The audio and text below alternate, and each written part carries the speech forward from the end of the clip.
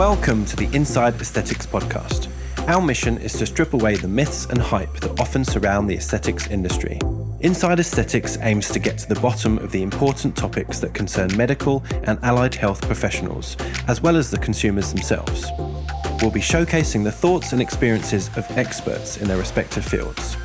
Each podcast will focus on a specialty, including surgery, non-surgical procedures, nutrition, well-being, and business knowledge from the personalities that have helped shape our industry. This podcast and its related publications provide news and general educational information about cosmetic procedures and well-being. It does not promote or endorse any cosmetic procedure, brand, or product. You should seek professional medical assessment before considering any treatment. In today's episode of the podcast, we welcome back Dr. Puri Moradi into the studio to talk to us about breast reconstructive surgery. Dr. Moradi explains the difference between breast augmentation and breast reconstruction, the different techniques involved, and the reasons behind why this type of surgery might be needed. Hello, Dr. Moradi. Thanks for coming back. You're fresh off the plane from Costa Rica.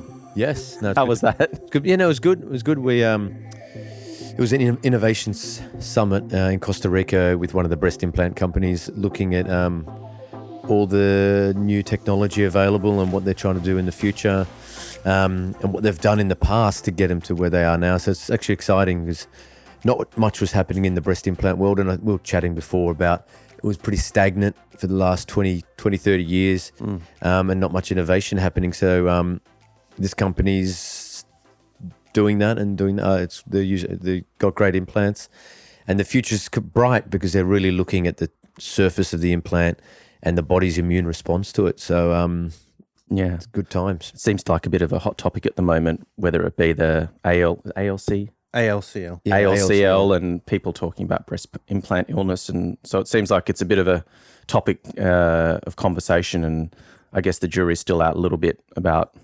Yeah, absolutely. Yeah. And I think what they've looked at is the immune response that your body has to that shell.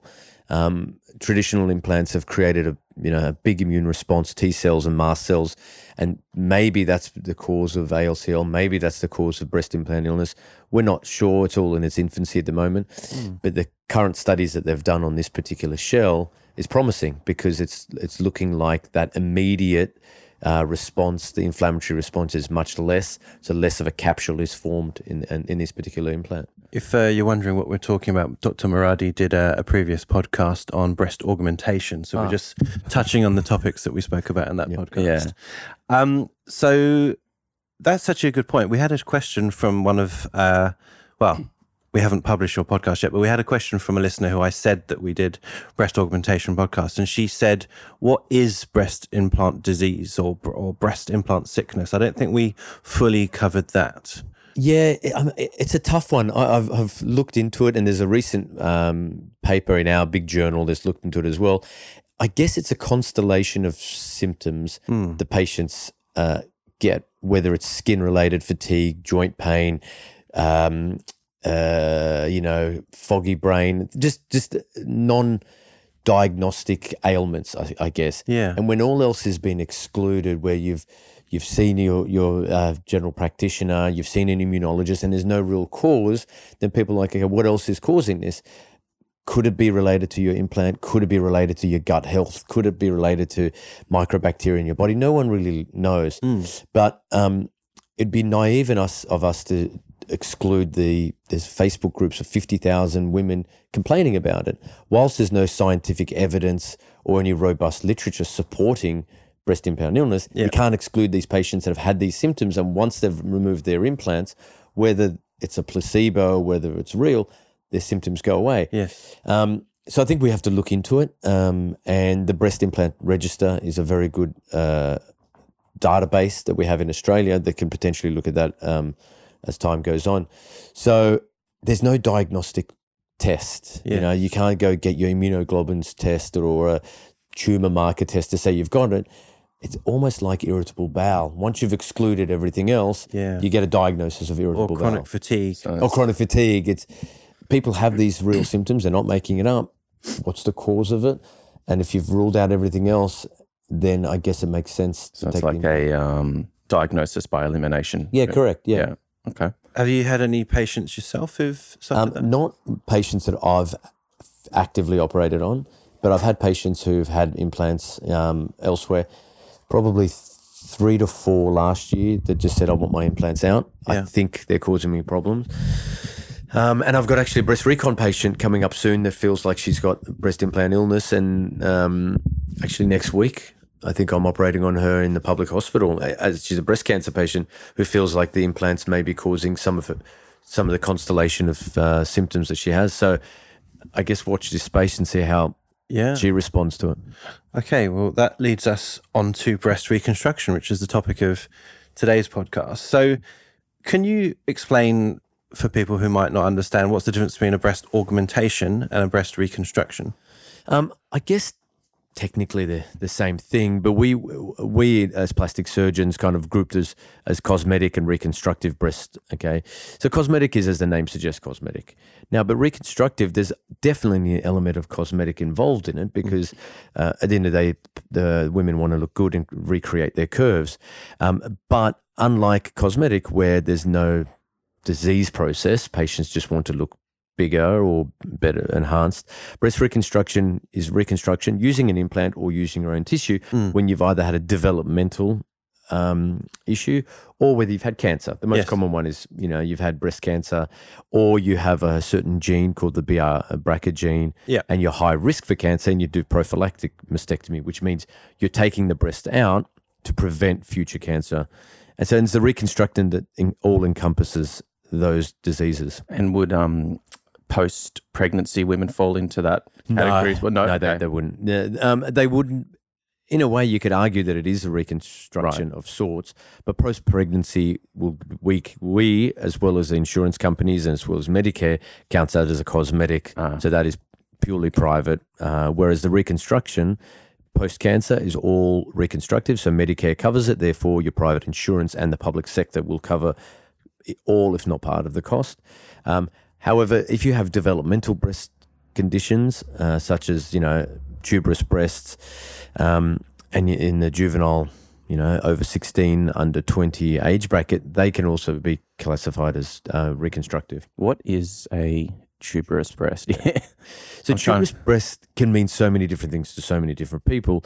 Essentially, it's a developmental abnormality of the breast. Now, some people get they're like a very minor problems. Others get really gross deformities, and it's a spectrum. So classically, during the developmental stage, the breast underdevelops in the lower pole.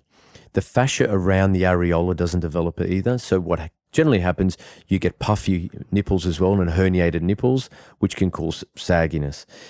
So you can have a type of tuberous breast where you've just got a large nipple with areola complex and no tissue underneath, and that needs a reconstruction. Other patients have the same, but they've got ptosis, which is sagginess. So they've got all that. They're underdeveloped at the bottom, but they're overdeveloped at the top, and they cause sagginess and droopiness.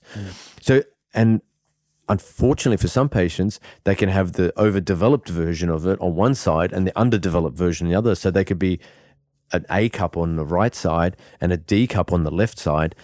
And these patients, their primary goal is just to get symmetry, and then they think about aesthetics. So it's just like an all-encompassing term for a deformed breast. Correct. Okay. Yeah, exactly. Okay. What about for massive weight loss? We had a recent podcast with Dr. Jeremy Hunt, and obviously that presumably is part of breast reconstruction. If you've got hugely saggy skin and overdeveloped breasts, would that be covered as well or not? Yeah, I think that's a good question. So if it's when we say covered, as in if can it be covered by your Medicare and your private insurance, can it be covered in the public hospital? No. Okay. The rules as they exist right now, if you have saggy breasts post massive weight loss, post children, then you can get the lift or a reduction, and that is covered by insurance. But as soon as you put an implant in, it becomes cosmetic. Then it becomes cosmetic. Okay. So, and I think that's reasonable because it was being abused in the past, I suspect. Yeah. So 1st of November last year, Medicare rewrote the descriptors of all the numbers. And as soon as you put an implant in for massive weight loss, breast lift, it becomes cosmetic, then you can't use that breast lift number. But not for tuberous. Tuberous is different. What if you've got the procedure where you're doing a genuine lift or a reduction, but you do need an implant to. So as soon as you Tough luck. add that bit in, Yeah. it's As soon so as how you would add it, yeah. So how would you tackle that sort of a case? Pay for plastic. I'm sorry? You pay for plastic. Yeah, you're playing for the silicon. Yeah. Okay, so how would you split that? I mean, in terms from a patient's perspective, would you do the procedure in 2 stages where you do the reconstruction, which is, I guess, covered by various ways they can claim that through private insurance and Medicare, and then you do the implant as a second? Or how would you approach That's that? the way to do it, but I think doing it that way, you're almost snookering yourself. You're trying to fit an operation around a legislation, Right. Where I think the best thing is to do the right operation and accept that the breast lift and implant is a cosmetic procedure, and then the fees for the hospitals, the implants are all covered by the patient. Right, okay, fair enough. Okay, so let's concentrate on the different types of reconstruction. Yep. So, I mean, we've just got a small list here, but you mentioned breast lift. Is that the same as a mastopexy? Yeah, but mastopexy and breast lift are exactly the same. Yeah. Same thing. And that is exactly what the name suggests. You're trying to lift the breast. So what you're trying to do is reduce the skin envelope, reshape the breast, and reposition the breast. Yeah. So those are the 3 R's I say to patients. You're trying to reduce, reposition, replace. Reshape, sorry.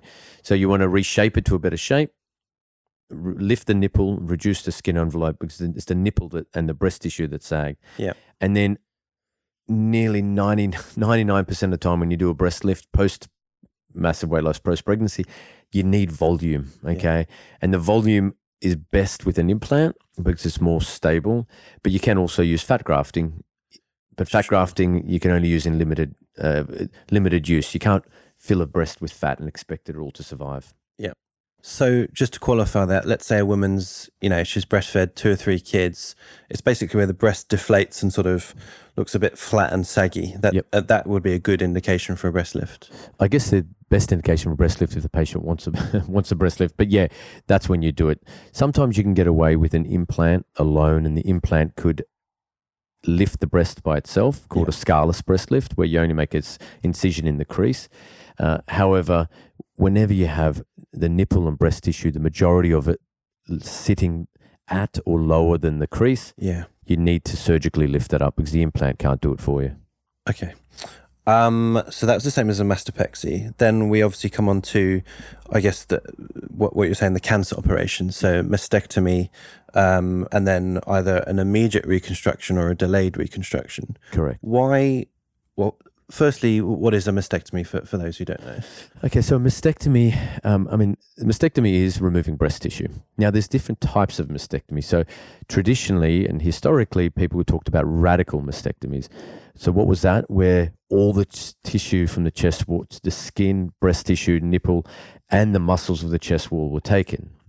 And that was very aggressive and very deforming. Over time, as our knowledge of tumor biology has changed, and adjuvant treatments such as chemo, radiotherapy, hormone replacement, the need to do aggressive mastectomies has reduced, which is great. So then, as that's moved on, there is a total mastectomy where you're taking the nipple and all the breast tissue but leaving the skin, or that's called skin sparing mastectomy. Then you have nipple sparing mastectomies where you take all the breast tissue, keep the skin envelope, and leave the nipple.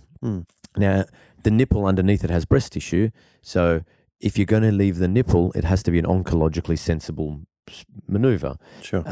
And in that case, we like to keep the nipple if it's a prophylactic mastectomy, which means you don't have cancer, but you're high risk of getting cancer. So in those cases, we like to keep the nipple because then you don't have to reconstruct the nipple. Yes. Or if the tumor's away from the nipple areola complex, you can keep the nipple. Now, Angelina Jolie famously had that operation. And what they did for her, they went in, did it, and they took testing from underneath the nipple surface, and there was no tumor there, so they knew they could keep the nipple. She had it bilateral. Bilateral, correct. Yep. Is that she had, she was in the high risk category, like genetically? Correct. I don't know if she had BRCA, but she was definitely, it was a prophylactic mastectomy, yes. And is that something that's just hereditary, or it's just, I guess, a random act of God, or? No, there's 2 gene markers, BRCA1 and BRCA2. There's a genetic predisposition. Some subgroups such as Ashkenazi Jews have an 80-90% carrier rate for BRCA genes. Oh, great. Okay. And in Prince of Wales, where we work, a lot of our prophylactic patients are BRCA gene, and there's a great charity called Pink Hope, which every year has, and they just deal with prophylactic mastectomy awareness and support.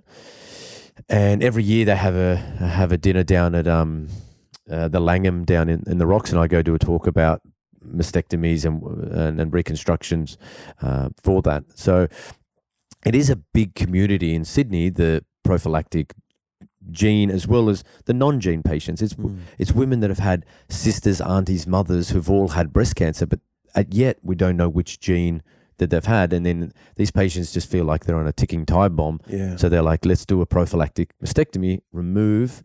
You can't. Your risk isn't going to go down to zero, but that's why we call it a risk-reducing mastectomy. You just took away my next question. Yeah, yeah. So, I mean, in terms of the percentage reduction, you're not really too sure how much it reduces it by, or the quote that we say is about 90%. It reduces your risk by 90%. That's significant. Yeah. Okay. What about men? Can men have BRCA? Yeah. Men can have BRCA. Men can have breast cancer. Right. Yeah, Okay. yeah. Not as common in women, obviously, or as common. No, it's not as common. Yeah. Right. Yeah. Gosh. Okay. So that was types of mastectomy. Now, why would you sometimes do an immediate operation to do the cosmetic repair, if you like, and other times delay it? Yeah. Very good question. So I guess one of the problems we have in Australia, we don't offer immediate reconstruction enough, and a lot of it is the postcode lottery. We're in a big country, you don't have the centre. So if you're out in the country, a breast surgeon might go, yes, you're a candidate for immediate reconstruction, but we don't have the facilities here, so we're doing a mastectomy, you can go to a plastic surgeon. And our immediate reconstruction rates are in the order of about 11% in Australia. Wow. In the UK and Britain, UK and the US, it's up to 30 to 50%. So that's what we should be. They're the goals that we should be aiming for. Yeah. Now, when would you have an immediate? When would you have a delayed? I think every woman who is having a mastectomy should at least have the discussion about whether they need immediate reconstruction. Yeah. The reason you may not get immediate reconstruction is you may need radiotherapy afterwards. Yeah. So if you've got an aggressive disease and there's definitely a chance to get radiotherapy, then it's probably best not to get immediate reconstruction. Why? Because whatever tissue you put in there, whether it's been implant or tissue from the tummy, which we'll talk about in a little bit, you don't want to expose that to radiotherapy. Yeah. Because radiotherapy is great because it kills tissue, but it can also kill and cause fibrosis of that soft tissue that you've transferred. So that's the major thing, tumor biology, whether patients need radiotherapy post-op. Yeah. Okay. Okay. And what about reconstruction when people just have breasts that are too large, that are just ruining their life? Yeah, so breast reduction, yet again covered by Medicare with item numbers. Therefore, your hospital will be covered by private insurance. Can it be done in the public sector? The New South Wales government brought in laws, say 8 years ago, saying that breast reduction cannot be done in the public sector unless they've got severe pain and symptoms from it. Okay, and at our hospital, maybe of all the referrals we get, I probably only do one that a year at the public hospital that fulfills that criteria. Right. Okay, that's when the breast and nipples are sitting down near the belly button. You go, okay, but a lot of the time, the classic breast reduction that you see, it's just not. You just can't do it in the public sector because they don't fulfill the right criteria to get done in the public sector. Okay. In the UK, to get breast reductions in the public, it is possible. It is fully covered, but you have to have a BMI less than 30. Yeah. So if you've got a BMI over 30, you're not in. You have to be below 30 to be allowed to get it done. Right. And when we were talking to Dr. Hunt recently, he was talking about the fact that when he's doing a full body lift, the breasts fall into part of, I guess, a series of procedures where he'll start from the bottom and work his way up. Yep. Is that something that you see a lot of as well in terms of people that have had massive weight loss that have their breasts have become deformed, or they've got a lot of redundant skin from that huge weight loss. Yeah, absolutely. A lot of those patients, I suppose they come into two groups. Some have always had large breasts, and then now they've lost the weight, they just sag, and they're like, you know what? I don't want implants. I don't want big breasts anymore. Just reduce them. I want to be, some even say, just take them off. I want to be zero. I'm sick and tired of having breasts. But, so you try to create them a C cup, a nice perky C cup so that it's comfortable. Other patients like, I've always had big breasts. Now they're saggy. I'm just used to having volume. I need volume. I want you to do the lift, but I want an implant because I've always had breasts. And I want to have that volume. So they kind of fall into that two groups. So you have to cater and customize the operation to them. Now, the one that just has a breast reduction, totally covered. The woman that wants the breast lift reduction with implant, not covered by insurance. So therefore, out-of-pocket cost. Okay, I have an interesting question for you. You may or may not be able to answer it. Trans people. Yep. So people that are transitioning from, well, I guess either way. Yep. How does that work in terms of taking a male chest and feminizing it or making it look? Is that going from male to female is relatively easy because they've been on medication, so they've had the estrogen, so that naturally creates a little bit of subcutaneous tissue, not breast tissue, but and then it's all a matter of putting an implant in. So it's not too dissimilar to a totally flat-chested lady who is just having implants. Yes, there's other nuances, but that's not as big a problem. Right. Now, female to male, it can be a little bit more difficult, but it all comes down to the breast shape they have before. Right. Because if you're a female to male transgender and you've got B, C, D and above, to reduce that breast tissue, you're going to make that nipple non-viable. So a lot of the time, the nipple that is the blood supply and the viability is through the breast tissue. Now you're removing the breast tissue. You're essentially doing a mastectomy. But what is keeping that nipple alive? Right. A lot of the time, nothing. So a lot of the time in those female to males, we have to take the nipple off and put it on as a free nipple graft. Right. Okay. Where, so you create the scars as you would for a breast reduction, but then you put the nipple where you want it. And how convincing does that look? I mean, is that something that everyone's going to be able to tell when you take your shirt off that there's something significant's gone on there, or you're going to have scars? Right. You're going to have a big longitudinal scar in your crease. Right. That's the bigger issue compared to the nipple graft. The nipple, if it takes, it never looks the same as a native nipple. Right. When you take a nipple off, and it's like a skin graft. When you take a bit of skin from your thigh and you put it somewhere else in your body, it still doesn't look like the area that you put it in, nor the area that it came from. Right. Same as a nipple. Even if you get that same nipple, put it straight in, it always just looks a little bit different color, but it's okay if it's bilateral because they both look the same. That's not the issue. It's a big scar in the crease that a man that goes to the beach can't hide that, but a male to female going to the beach will just have that 4 centimeter incision in the crease and be wearing a swim top or bikini top. Right. You can't see it. Okay.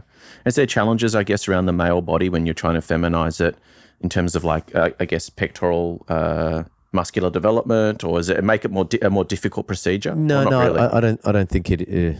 No, not really, because nowadays some of the women that I see, CrossFitters, fitness models, PTs, they've got bigger pecs than most men. Yeah. So the anatomy is no different for that anyway. Okay. It's just that subcutaneous pocket. How much fat or breast tissue you have to camouflage the implant. That's the bigger issue, not the muscle. And how common are these procedures that you're doing, I guess in terms of the scope of your practice? How often would you be encountering these sorts of Not that much. I mean, this year probably two male to female transgender breast augments. Not a big part of my practice. Okay. Fair enough. Just going back to what you were saying about the availability of these operations. So my understanding, having done surgery previously, you've got general surgeons who do a bit of breast surgery. Correct. But they're not reconstructive surgeons. So they might be the people who do a simple mastectomy and say, go and see Dr. Moradi. Then you've got breast surgeons who may or may not be trained to do reconstruction as well. Yep. And then you've got plastic surgeons who aren't trained to do the cancer work. Yes. So who should be doing this? Well, traditionally, I mean, any breast cancer work should go to a major teaching hospital where we have multidisciplinary meetings. Yeah. And in those MDT meetings, you have psychologists, you've got oncologists, you've got radiotherapists, you've got plastic surgeons, you've got breast surgeons. Yeah. And different units do different things. So my unit, the Royal Hospital for Women in Prince of Wales campus, not far from here, we have breast surgeons who just do the mastectomies, and we as the plastic surgeons do the reconstruction. So my list on Monday, one of the breast surgeons is doing 2 bilateral mastectomies, and I'll be reconstructing an implant-based reconstruction. So you effectively do a tag halfway and you step in. Correct. And do recon. Other hospitals that I have worked that are no longer work at Westmead, for example, the breast surgeons now they're no longer just general surgeons; they just do breast and they do their own implant-based reconstructions. Yes. So at those MDT meetings, they're happy to proceed and do the reconstruction themselves when it's implant-based. Yeah. When it's tissue-based reconstruction, that's when we get involved. Now, all patients then have a choice. You can reconstruct your breast with an implant or your own tissue. There's pros and cons for both. What is your own tissue? Well, it's like transplant surgery. And the best bit of tissue that we can get is the tummy tuck tissue. So usually the tummy tuck, we throw that in the bin. What we know, we can take the tummy, and it's got a blood supply, an artery going in and a vein draining it. So we can get that bit of tissue, trace the artery and vein down to its source vessels in the groin, disconnect it as a transplant, and then go up to the chest wall, go take a segment of rib out just near your sternum and the internal mammary artery and vein, what the cardiothoracic surgeons use for their bypass, under a microscope. They measure about between 1.5 to 2.5 millimeters, and then you reattach the artery and vein and reattach the circulature. So then that patient has a nice soft breast. Flesh rather than implant. An implant. Yeah. Wow. So how do you shape that? Because obviously, if you remove like a block of stomach, it's kind of square shaped. Yeah. So you depending which part and whether you're doing both sides, you shape it all internally. So you reconnect the blood vessels, and then you cone it to the shape of the breast that you want. Mm-hmm. And if you're doing an immediate reconstruction, it's a little bit easier because you've got the shell of your native breast tissue. Yes. So you're providing volume.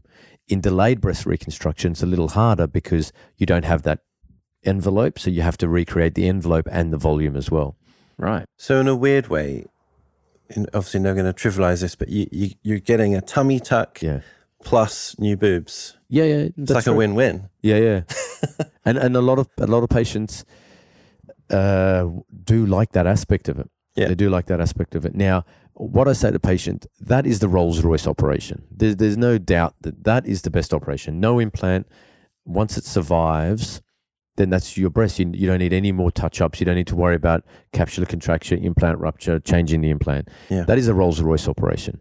But what I say to patients is, if you lived at home and you just had to go to the corner store to get milk, you don't get in a Rolls-Royce. You can walk. So whilst it might be the Rolls-Royce operation, it may not be the Rolls-Royce operation for you at that stage of your life. Yeah. You could always get it later on, but a lot of patients I don't want to be in hospital for a week. I want the implant where I'm only in for 2 days. So yes, it's better operation, but some people just don't have enough tissue, don't have the downtime, don't want to go through that big operation. Yeah. I remember being a young doctor at night having to do constant observations of the flap, making sure it's alive, basically. Yeah, Still a young doctor. I don't know about that. Anti-wrinkle injections help, but don't feel young anyway. One of the things that seems to get spoken about a lot is the scars that people are going to be left with. And I've heard terms like the lollipop scar or the anchor scar, or these are just the terms I've heard thrown around in the past. Can you maybe just delve into that a little bit for us in terms of what that... Yeah, so I guess the goal is to create shape. So first and foremost, out of patients, shape out trumps scars. Of course, we want to have as little scars as possible, but you can't do it at the expense of shape. So to create shape, we need to lift the breast tissue and lift the nipple. Now, there's different ways to do it. So from the most conservative or least scar burden would be what's called a scarless breast lift, where it's just a little bit saggy. You put the incision in the crease and put an implant and it lifts it. One. Then pretend we're not putting implants in. Then you go, okay, well, how else can I lift the breast tissue? You could do what's called a periareolar lift, whereby all the incisions are done around the diameter of the areola, and you create the lift that way. That's only good for really minor lifts, 1 to 2 centimeters. I don't like that because I don't like putting tension on the areola because it's a pretty weak structure, and if over time that can expand and patients get like really blown out areolas. So then you're working your way down the reconstructive ladder. You go, okay, so the next lift is vertical or a lollipop. So you've got an incision around the areola and vertically down. And that is the most powerful lift because the vertical incision gets rid of horizontal excess. So it's hard to explain. I'm trying to show you when you go like it's a bit like draping a piece of clothing. You're sort of overlapping it to tighten it. Yeah, you're overlapping it, and then you're getting the pillars, the breast pillars from the inside and outside, cutting out a wedge in the middle and then bringing that together, and that creates the shape and naturally lifts up the nipple. And a lot of time you can do that. So it's called the lollipop lift because the incision is circle and straight down. Ah, okay. All right. And then the progression of that is if you just have too much skin and too much breast tissue, you can't expect to cut it all out with the vertical, because if you've got too much breast tissue and skin, you've got horizontal excess and vertical excess. So the vertical incision deals with the horizontal excess. The horizontal incision gets rid of the vertical excess. So the next step down is the anchor or the inverted T, where you got incision around the areola, vertically down, and then one in the crease. And that crease one gets rid of all the rest of the excess skin. Yeah, right. And breast tissue. So this is tailoring, basically, isn't it? Yeah, you do, and you do tailor tack it during the operation, where you sit them up, and you get sutures and stitch them into place. So basically, the more tissue you have removed, the more extensive your scar's likely to be. Correct, yeah. Okay. And a stupid question: can you explain the difference between a nipple and an areola? Well, the nipple is the protruding bit, and the Jake's looking at me like, "What's wrong with you?" Well, Do you want me to show you? Not today. well, that's why we call it the nipple areola complex. Right. So the nipple is the protruding component, and the areola is the coloration around the sides. Ah, okay. Stupid question. I was always wondering what the difference. No, but I suppose that's a good segue into nipple areola reconstruction post cancer. Is after you've had your reconstruction, whatever form, and let's say you've had a skin sparing mastectomy, which means the nipple's gone, but the skin's preserved. But you need a nipple. So then your options for nipple reconstruction is we can, as plastic surgeons, create a nipple by local tissue origami and create projection. Yeah. But that only creates the nipple. It doesn't create the areola. The areola has to be tattooed on by a tattoo artist. So we recreate the nipple, and then 6 months later, when it's all settled, they color in around the outside and color in the nipple. I say to patients, you can have that, or you could just have the tattooing by itself. You don't get projection, but at least you get the color. Yeah. And it's 50-50. Some people want this projection, some people don't. Now, tattooists at our clinic, we actually fly somebody up from Melbourne who does the 3D tattooing. So from in front, there's the illusion that there's projection of the nipple and depth. Yeah. Wow. So they're not just people sitting down at Bondi Ink. Yeah. Bondi getting Ink, nipples put on. But when you feel it, it's not textured. No, it's not. Right. But then when I was on my fellowship in the UK, we as registrars and plastic surgeons, we had to do the tattooing, and it was kind of fun. But I could tell you the tattooing that we did, it was very juvenile compared to like these practitioners. That's all they do. Yeah, they're like full blown artists now. A lot of these tattoo guys. It's a career in itself, isn't it? To be a reconstructive tattooist. Yeah. Maybe it's actually probably not a bad podcast talking to one of the cosmetic tattooists. Yeah, and permanent makeup, perhaps. Yeah, we'll speak to. We'll reach out. So I guess in terms of like color matching would be tough as well. I guess when you're dealing with different ethnicities and trying to get the right tone. Do you take a photo of the nipple beforehand so they can try and color match it? I guess it depends if it's unilateral or bilateral. Yeah. Okay. Right. So the easiest is when it's bilateral because you just use the same ink for both sides. Yeah. Right. The tougher one is when you've got a native areola, nipple areola on one side, and the tattooist has to try to color match that scar. Maybe they just tattoo over the other one as well. Sometimes they do that. Yeah. Okay. Yeah. Huh. Just to finish off the types of flaps or free tissue, there's also the flap from the back. Yeah. So when or why would you do that one? If this one's the Rolls Royce from the tummy, what's the point of the one from the back? The one from the back, Jake's referring to the latissimus dorsi muscle. So it's a big, broad muscle at the back, and right in the bra strap, you could take the skin as well. So for delayed reconstructions, where you're short of skin, it's still a flap because you're recruiting the blood vessel with its soft tissue, and you bring it around to the front. We're using that less and less for a number of reasons. Now we have what's called acellular dermal matrix. So in the past, we needed that muscle and the muscle to act like a sling for the implant, to hold our implant in, and we needed the tissue to help grow, to recruit fresh tissue. But now we're using acellular dermal matrix, which is mesh slings. There's different types of mesh slings. You could use absorbable ones, biological ones, as in from cadaver skin. You could use sheep intestine. There's stuff made out of pericardium, like heart tissue of I don't know, maybe sheep as well. So because we now have that, we are less reliant on using the latissimus dorsi. So the evolution of medical devices has kind of made that operation a little bit obsolete, because we used to use it as a sling. Now we've got an alloplastic, which means off-the-shelf sling. Now, the reason I only use the latissimus dorsi only in salvage situations. So when they've got no tummy tissue, they've used the tummy tissue and it's failed, and you just have to recruit skin.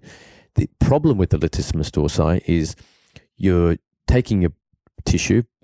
Okay, so you're sacrificing a muscle, and then you've got the scar around the back, but you still need an implant. So you're using a flap and you're using an implant. So you've got all the downsides of having a flap plus all the downsides of using an implant. Yeah. Whereas if you're using the tummy tissue, yes, you've got the downsides of taking a tissue, but you don't have an implant. Yes. Or if you use the slings that I talk about with an implant, then you don't have any flap problems, but you've still got the implant. So that's the problem with the lat dorsi now. The more complications you can rule out, the technically less challenging the operation. Yeah. Okay. Less moving parts. So it seems like a big part of, I guess, reconstruction or lifts is, and we sort of touched on this a little bit earlier, is post-pregnancy.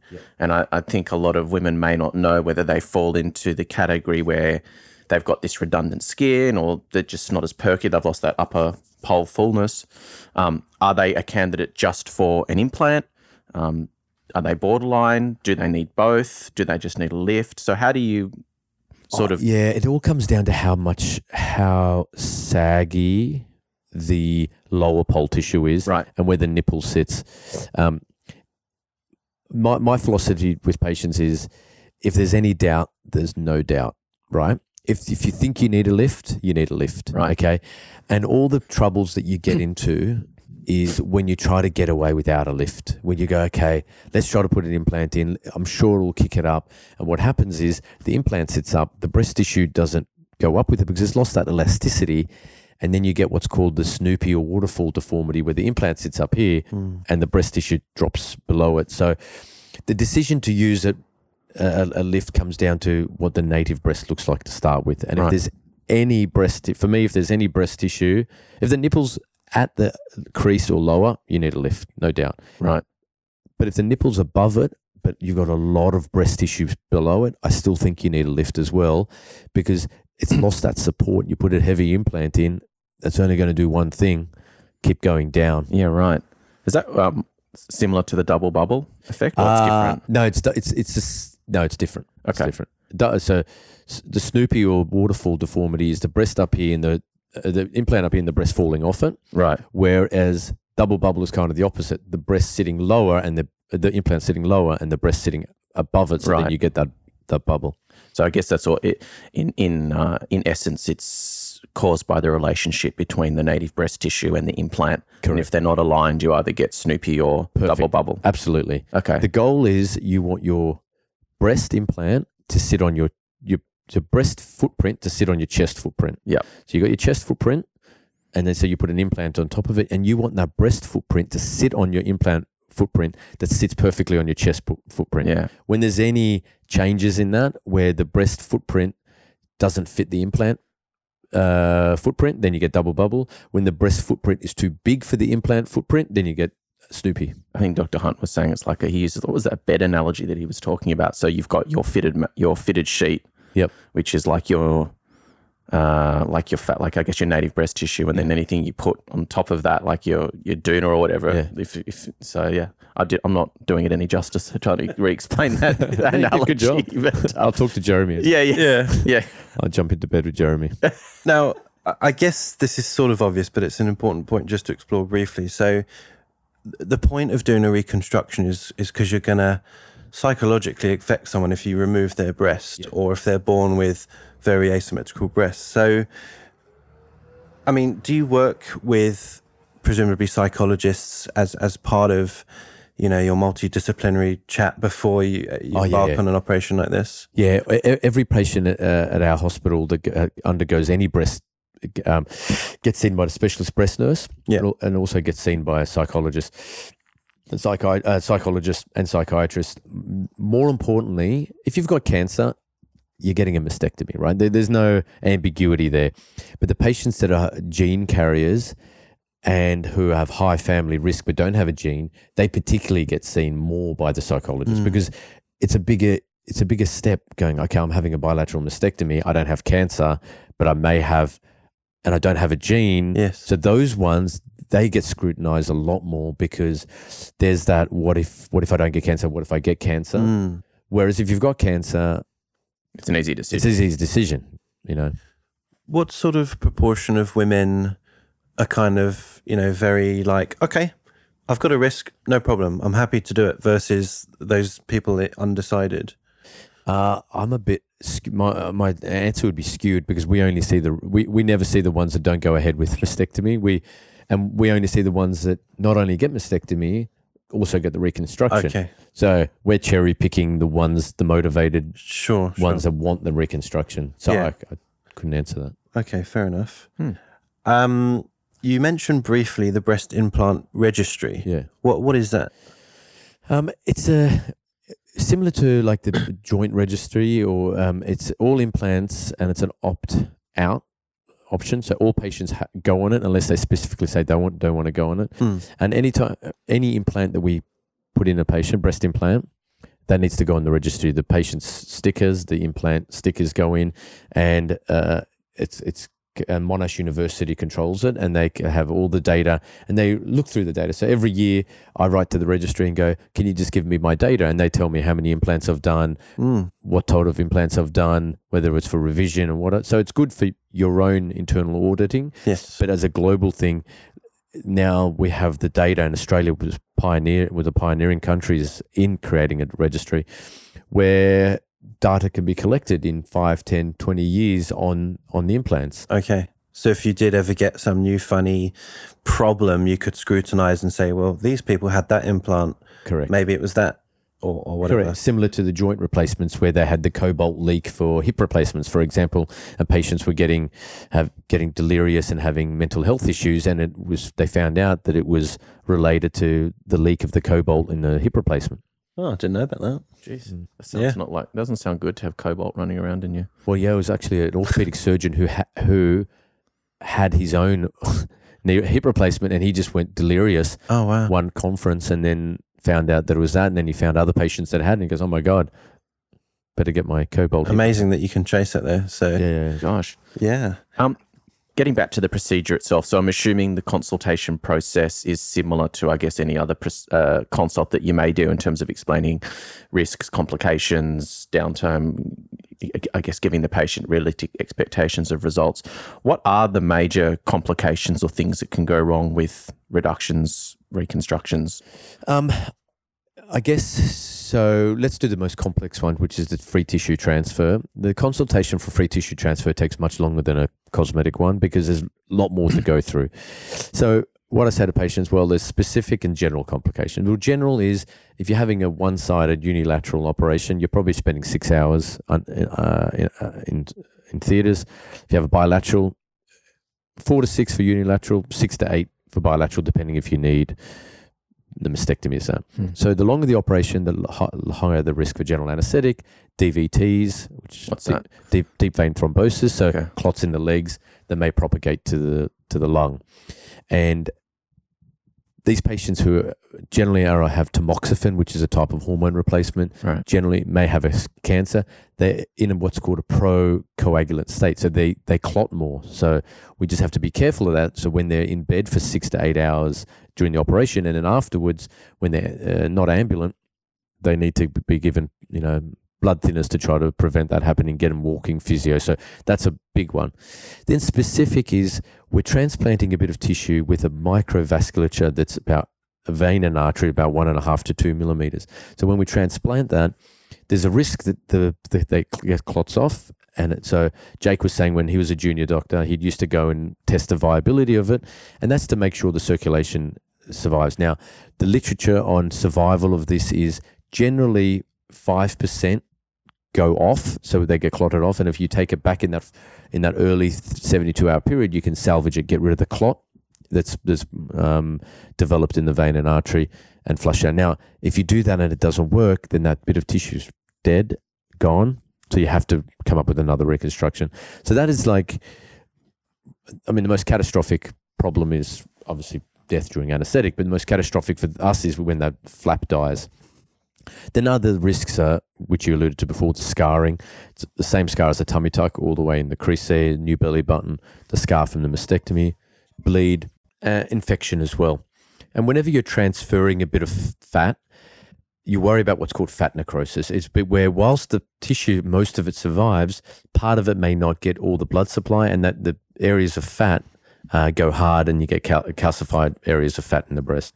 And related to implant reconstruction, same old things: infection, capsular contracture, malposition of the implant.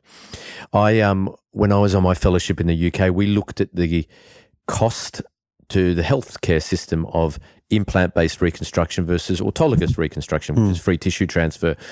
And we try to tabulate or document a time where it was more financially viable. I haven't explained it very well, but so implant-based reconstruction is cheaper for society, for healthcare providers, in the short term, such as it's the operations 2 days in hospital rather than a week in hospital, 2 hours in theatres instead of 6 hours in theatres. But then and for the first 3 years of the care of the implant, it's cheaper. But then after 3 years, it's more financially benefit to the government and all the hospitals to do free tissue transfer, because after 3 years, after the you only have one operation for free tissue transfer. For the implant, you've got the life of the implant, the revisions, the replacements, or whatever. So the cost to society is more for implants to start with, and there's more complications to start with. But in the long term, the free tissue is better because it's part of your body. It's like having a native breast. It's soft. Okay. So we covered obviously anesthetic risk. Yeah. We spoke about tissue death or necrosis. Is that what you use? So I guess the flap failing. Yep. So then what are the other major, I guess, risks or complications that people may or those are the three major ones? Yeah, and patients aren't happy with the result, I guess. There's a funny psychological phenomenon where patients that have delayed reconstruction, delayed is they've lived with a mastectomy and flat-chested, and you do a reconstruction for them, are happier than women that have an immediate reconstruction. Right, So okay. women that go to sleep with a breast and wake up with a breast because they've never not had a breast. So Right. they go to sleep with a breast, wake up with a breast. Their expectations are different from a patient that's had no breast, lived without no breast for a year, and then has a breast made. Whilst the immediate reconstruction has a better aesthetic outcome because they've got the skin envelope, it's the delayed reconstructions who don't look as good aesthetically who have better appreciation of their result because they're just happy. They're just happy because They've lived with the consequences of not having the breast. Okay. Yeah, interesting. That makes sense. So when you think about it psychologically, and then what's the recovery process like in terms of how long till they get back to normal life? I think you say for the tummy tissue, similar to tummy tuck, plan for 4 weeks of just feeling tight because you're tight. You have to take the tummy tissue. You have to tighten the muscles as well. It's almost the same as a tummy tuck without the liposuction. Right. And implant-based reconstruction, you probably need to take 2 to 4 weeks off work, whereas tissue-based reconstruction, you'd say 4 to 6 weeks off work, so double the time. Right. Okay. And in terms of, I guess, the final aesthetic result how long does that take to sort of come to fruition? I know we use the word a lot, the journey, like the breast reconstruction journey. And it just depends what you have to start with.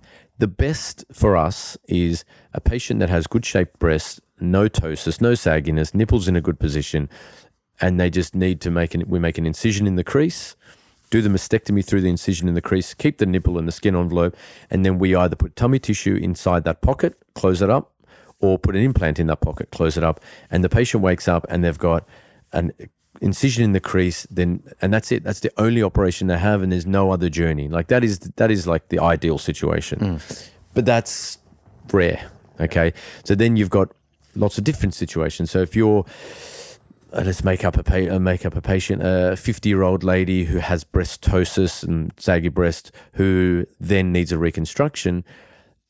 You can't save the nipple. So what we do because the nipple's too low and it won't survive the blood supply. So what we do in those patients is do a breast lift to get the tissue back up to the normal position, let it sit for 3 to 6 months in that new position, and then make the incision in the crease and do exactly the same operation. Some women don't do anything on one side and say they've got saggy breast on the left, have a mastectomy reconstruction on the right. We do that reconstruction, then wait 3 to 6 months, do the breast lift on that other side, wait 3 to 6 months, and then put the nipple on the reconstructed side. Wow. And getting that symmetry is very difficult, isn't it? Yeah. From a surgeon's perspective, what do you enjoy doing more of? Do you enjoy the straightforward ideal candidate patient, or do you actually, I guess from a personal, selfish perspective, do you enjoy the more complex cases because they challenge you from a technical perspective and increase your skill set? And you're kind of doing the same operation, but I like doing the microsurgery because it's so much fun, right? You couldn't do it every day because it's a bit too stressful, but it's great because you're dealing with your microscopes, you're dealing with small blood vessels, and then you're creating this bit of tissue, and then you're shaping it, as Jake said, into something. So I love doing those operations, and patients are generally very happy with those. Yeah. I kind of look at it as an actor, right? And if you're an actor, what would you like to do? And I suppose Cate Blanchett is a great example, and maybe Hugh Jackman is. They go and do Hollywood blockbusters. So that's kind of like doing the cosmetic breast augmentation work, which is good. It's, cheap thrills, you get paid well, and it's great.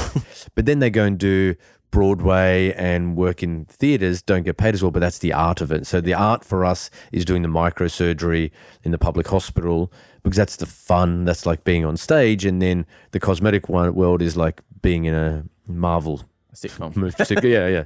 I used to hate having to stand there for 8 hours without a microscope, retracting something for the surgeon. It was the worst. It's the worst. And your assistant, sometimes when you're under the microscope, sometimes you can feel them fall asleep because the microscope gets pushed towards you. You look around, they're asleep. You're like, oh my God. That wasn't me. I didn't do that. Gosh. That was brilliant. But you know what? Having said that, nowadays, unilateral breast recon, free tissue transfer, we're doing it in under 2.5 hours. That's amazing. Right. Yeah. I think for due diligence, and anyone listening to this, we've touched topics like cancer and inherited breast disease, etc. Can you just give us some guidelines as to what the current, self-examination advice would be for women or even men? Yeah, I guess, just self-examination whenever you get a chance. So that's easy. And women know their breasts so well, and I suppose whenever you see a lump or you feel a lump, you're in the shower, you kind of, your body. Okay.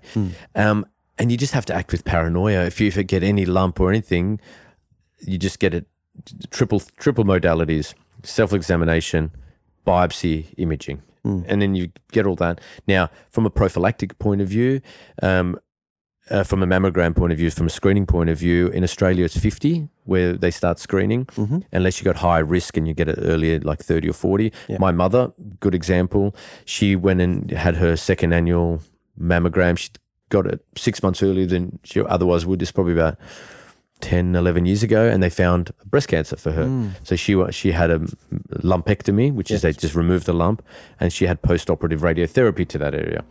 And that was all found on screening mammography. Sure. Now her She choice didn't even know she had a problem. It was just through the mammogram. exactly, she couldn't feel a lump, and that's why we do screening, because it picks up those lumps that you otherwise, by the time it's bigger. Now, if you've got big breast and a small lump, you're never going to feel it. But if you've got a small breast with the same lump, you're going to feel it easier. Yeah. I guess just to expand on that, it's not always a lump, is it? Sometimes it's a little crease or, I don't know, bleeding nipple or something odd. So if there's anything untoward, you just go and see your doctor. Yeah. Yeah, no, I had a patient who's one of my superstar patients, and she had other procedures, and she goes, can you look at my breasts, because they're a bit uneven. And as soon as I saw the breast, it was like a classic textbook breast cancer that you rarely see anymore, because we catch everything in the early phase. The skin changes to purta orange, we call it, where the skin looks like the texture of an orange peel, the nipples retracted, firm. I mean, that's the classic, but we rarely see that these days because screening's so good and patients are so aware. Okay, gosh. Yeah. So to wrap things up, talk about price on these procedures either. Yeah. Okay. I mean, obviously your practice may vary from others, but you mentioned that some of this is covered by Medicare, some of it would be self-funded. Can you give us some broad brackets of... I think breast cancer, if you have breast cancer, and we live in Australia, we've got a fantastic health system, and any breast cancer work, in my opinion, and all my breast cancer work, I say to patients, look, you can come to the private. There's a fee associated with the private, because that's, there's an anaesthetist fee, my assistance fee, my out-of-pocket fees. Or we just do it in the public hospital and you pay $0 for it. And at our public hospital, Royal Hospital for Women in Prince of Wales, the women's hospital is specifically catered for women's issues. So the going rate, I would say, for, say, a bilateral DEP, bilateral free tissue transfer in Sydney, it's about $20,000. Maybe 25 if you had an anaesthetist. And I say to them, look, you could pay that money, even with your insurance, that's how much it's going to cost you. 2 surgeons, anaesthetist, or save them money, go on holiday, and we get it done in the public hospital and you don't pay a cent. Yeah. Even if you got insurance, just do it. My thought, do it in the public hospital. Different story for cosmetic. You can't go in a public hospital. Of course, you have to go get paid for it. But I don't think patients should be held hostage on the fee for reconstruction, because whilst it is a bit cosmetic to get reconstructed, it's all reconstructive. You've got a cancer, and it can be done in a public hospital. Now, the waiting list in public hospitals is a little bit more in private. If you're delayed, you've had your breast cancer, then you go on the waiting list 6 to 12 months. Okay, you can't jump in front of someone. But if you have a cancer, then yes, you probably get it done quickly in the private, but in the public, you still have to get it done within a month because you have a cancer. Yeah. So it's not like you have to wait 12 months. Right. Okay. And then what about if it's just pure reconstruction? So someone wants a lift or reduction or reduction, lift, implant. I mean, where does...